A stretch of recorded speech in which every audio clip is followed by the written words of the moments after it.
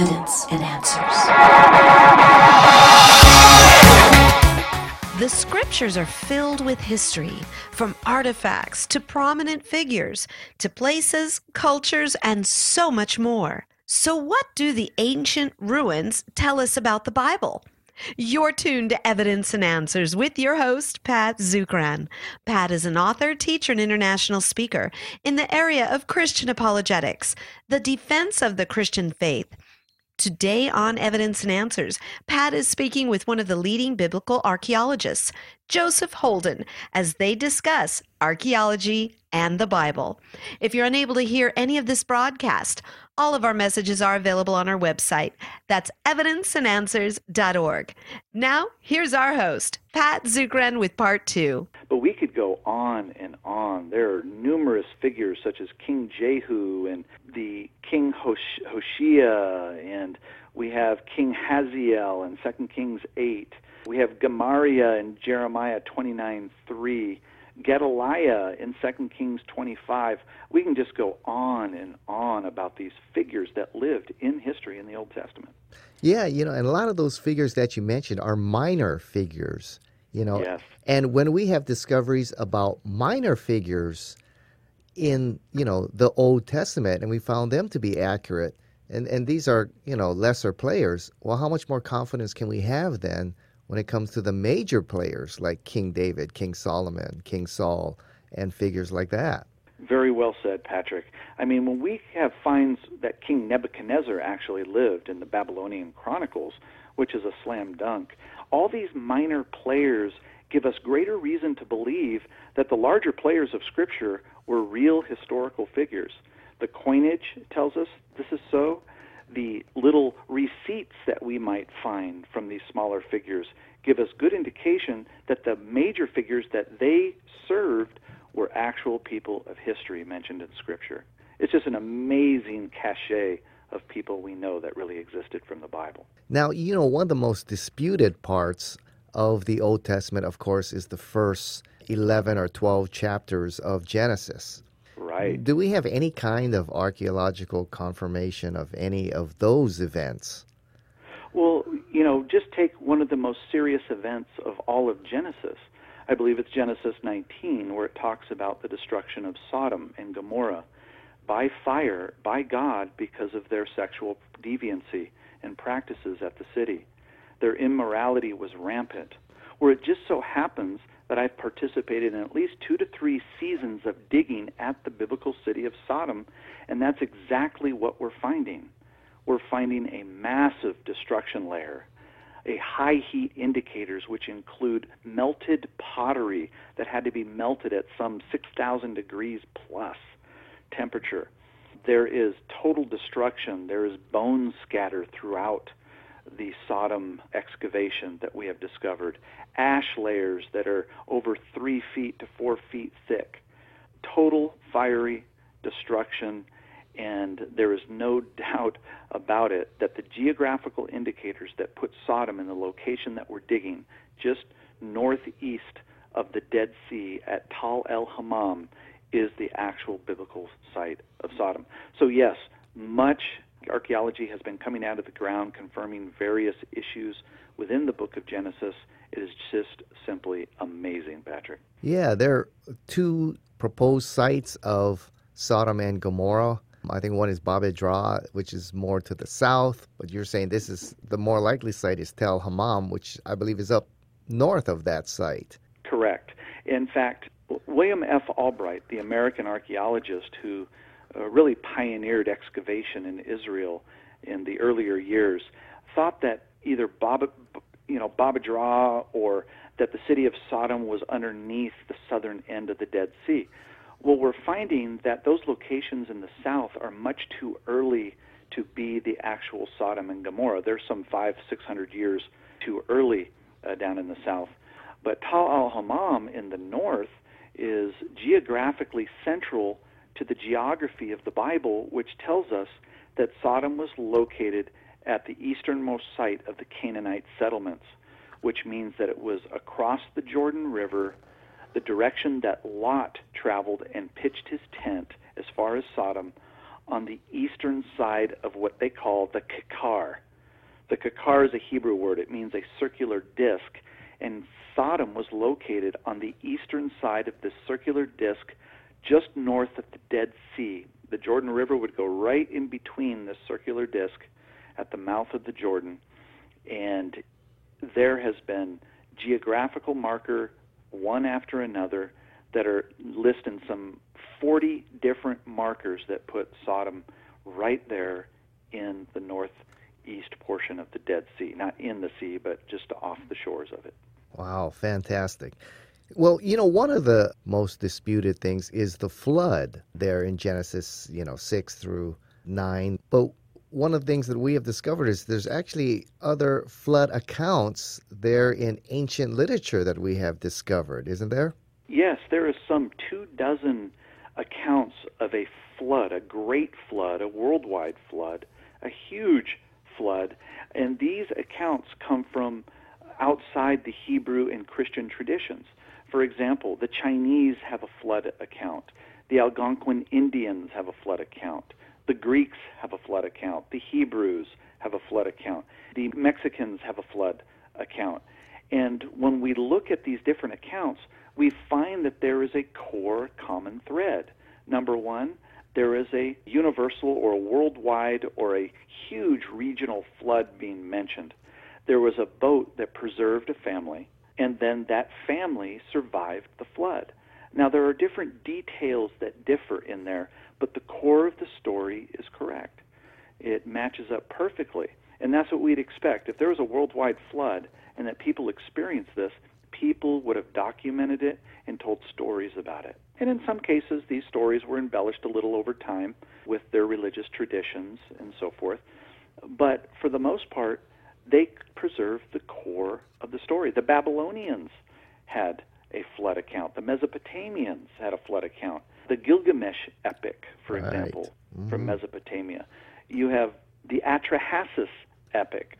All these epics and documents from the ancient world chronicle that the gods were angry at man, man was put through a flood, and this flood was survived by a family.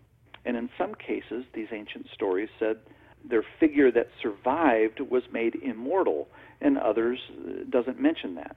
But what we do see is that the story is consistent throughout the ages. Yeah, and one of the most disputed arguments there in biblical history is the Mosaic authorship of the first 5 books of the Old Testament. Jesus calls them the Book of Moses, but the majority of seminaries and colleges out there don't attribute the first 5 books to Moses. Do we have evidence that Moses did indeed can be a logical author of the first 5 books? Oh, absolutely. In fact, the whole idea that Moses was not the author of the first 5 books, it came very late in biblical scholarship, and it was largely due to a shift in worldview, again, anti-supernatural presuppositions, different schools of thought emerged that put Moses at a either later date or had 5 different authors contributing to the first 5 books of the Bible.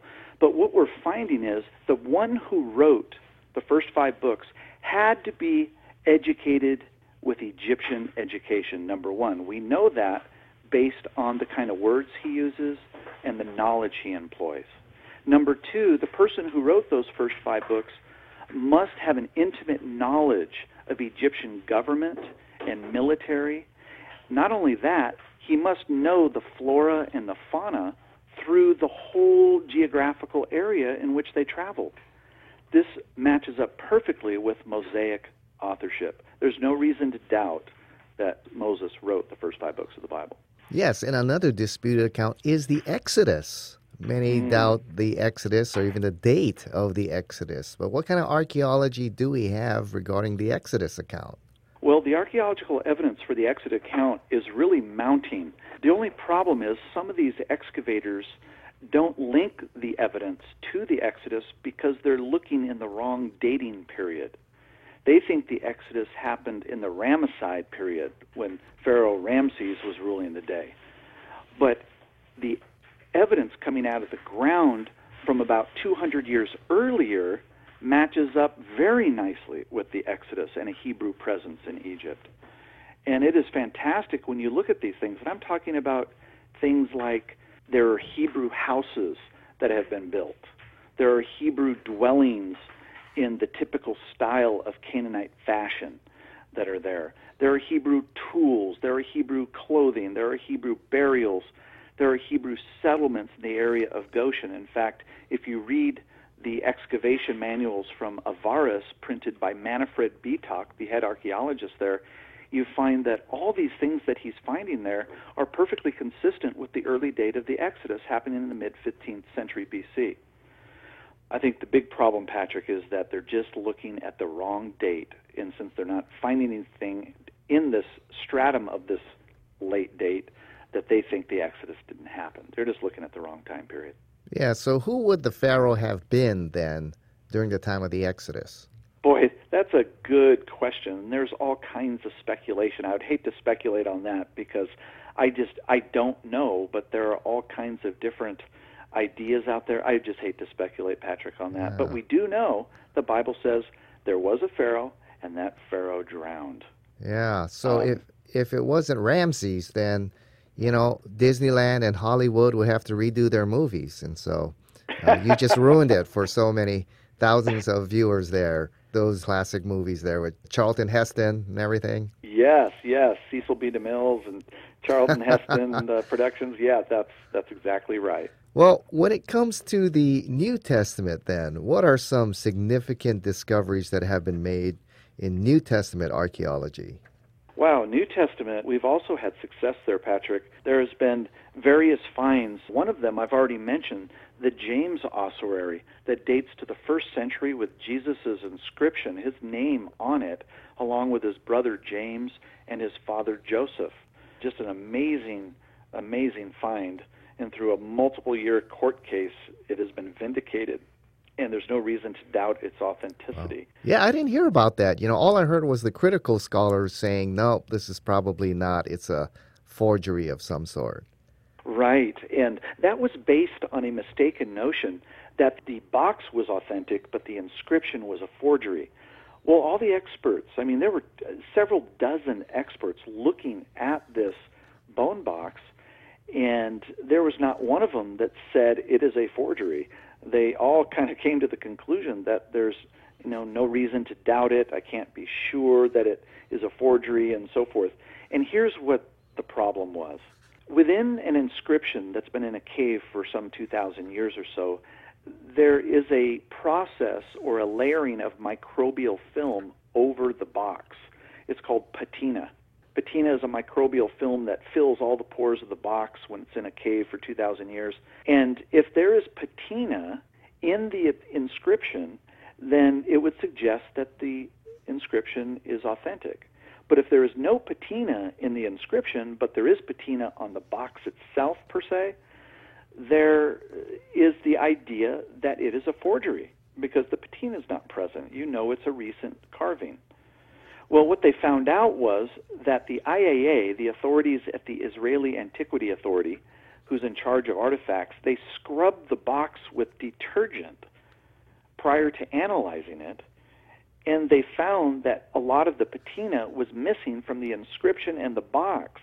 But unfortunately, they botched the analysis because they scrubbed the box, not looking for the patina. But there was enough patina left after their scrubbing of detergents of the box that they can confirm that it is most likely an authentic inscription.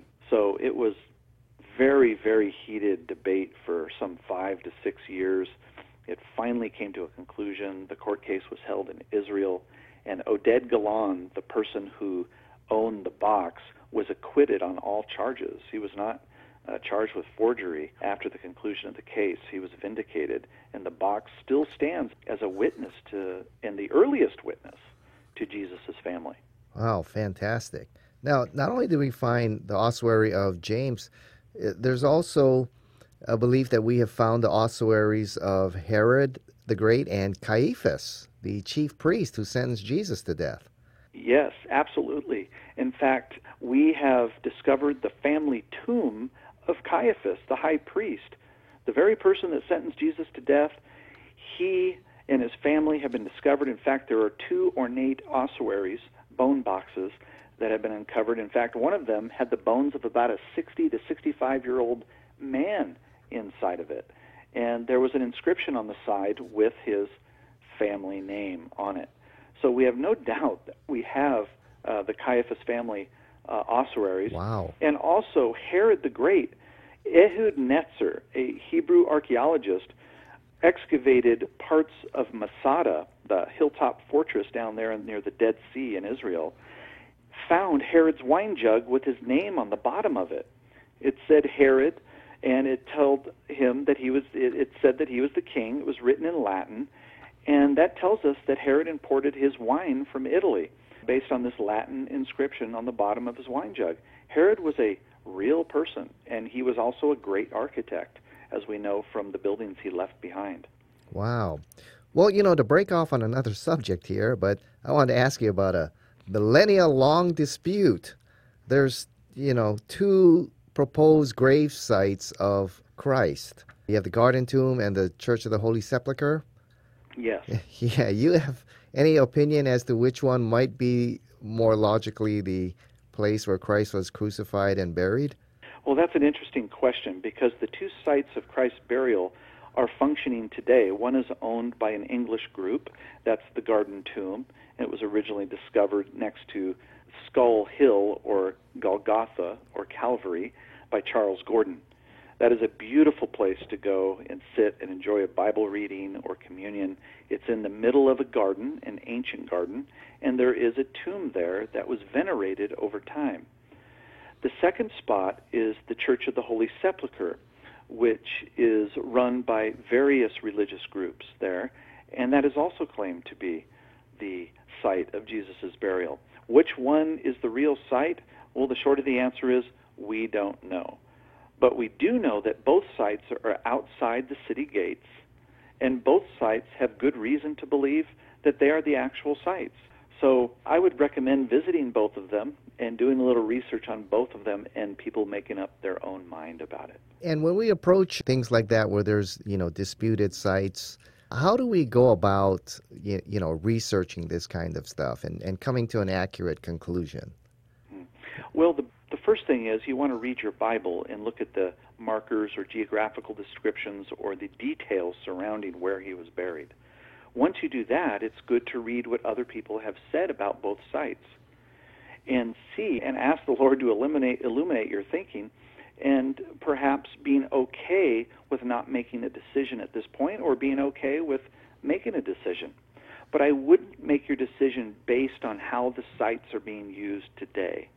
Just because the Garden Tomb by Golgotha is a very pleasant and peaceful site, very serenic, doesn't mean that that's the actual site, as opposed to the Church of the Holy Sepulchre, which has a very commercialized flavor to it and very religious with icons. Doesn't mean that's not the site.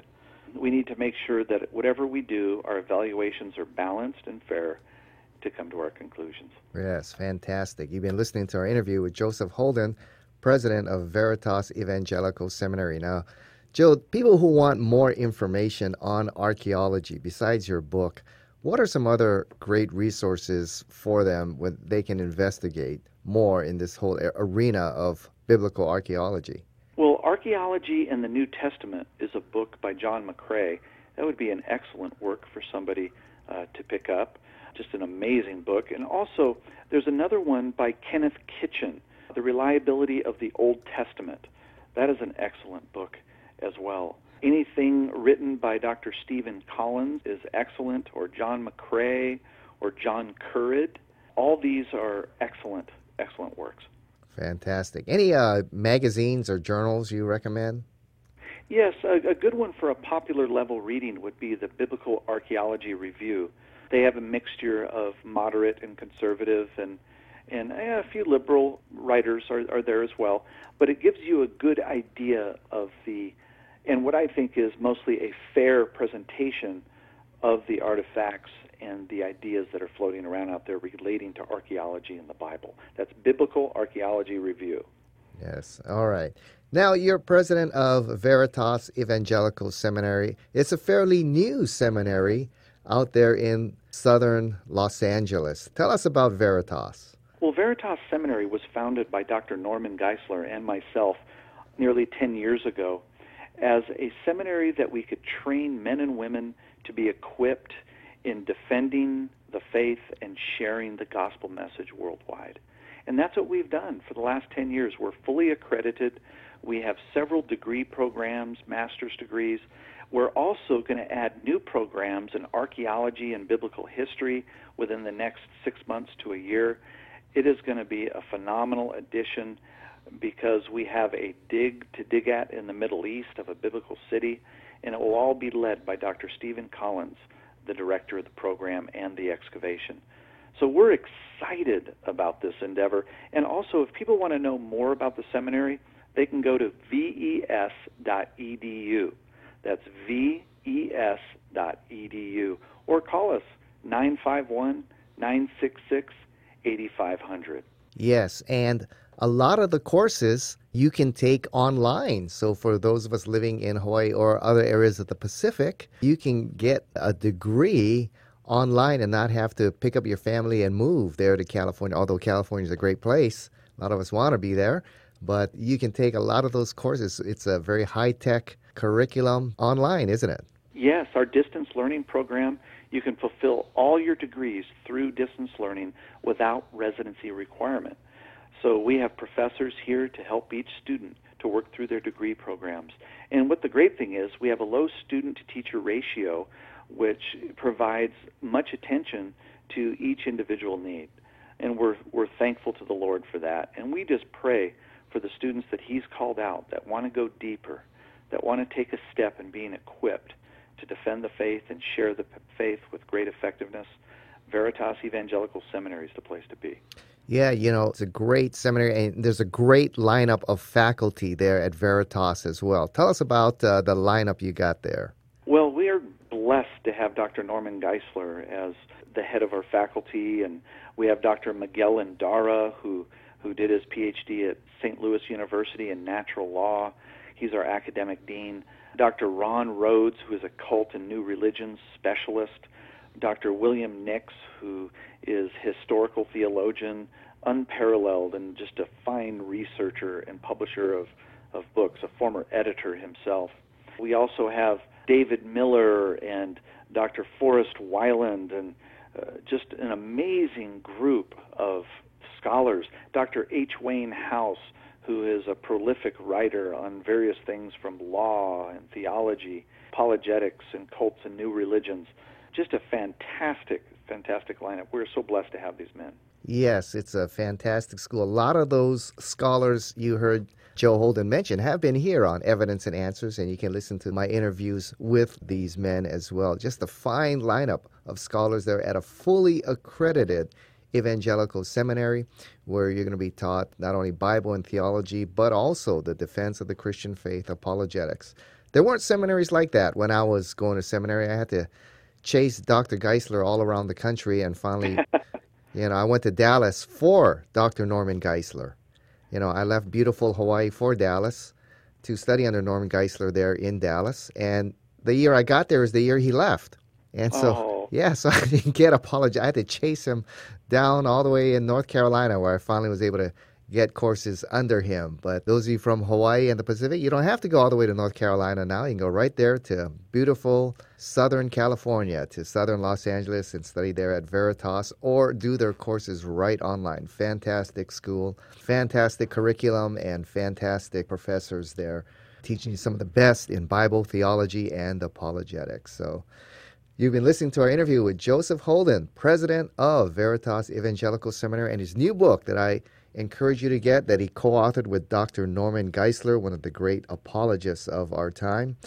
Forward there by Dr. Walter Kaiser, perhaps one of the foremost Old Testament scholars in the world today. It's called The Popular Handbook of Archaeology and the Bible. So, Joe, thanks for being with us here on Evidence and Answers. Oh, we're so thrilled to be with you, and we are thrilled with what you're doing with Evidence and Answers. Patrick, we support you, and keep up the good work. Thank you very much.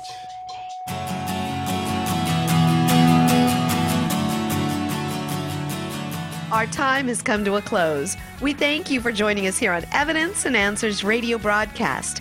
We hope you enjoyed today's show. If you find this broadcast to be of a great value to you, would you please consider partnering with us? Evidence and Answers relies on generous support from you, our listeners. For the opportunity to donate and purchase Pat's products, head on over to our website. That's evidenceandanswers.org. You'll find we have a wide variety of resources available to you, including articles, additional audio, and Pat's books. Be sure to share our website with your family, friends, and your church. Evidence and Answers is grateful for our key sponsor, Highland Capital Management, providing investors with alternative investment solutions. To learn more, visit their website at hcmlp.com. Join us again next time on the air or online as we provide reasons for faith and hope in Christ, right here on Evidence and Answers.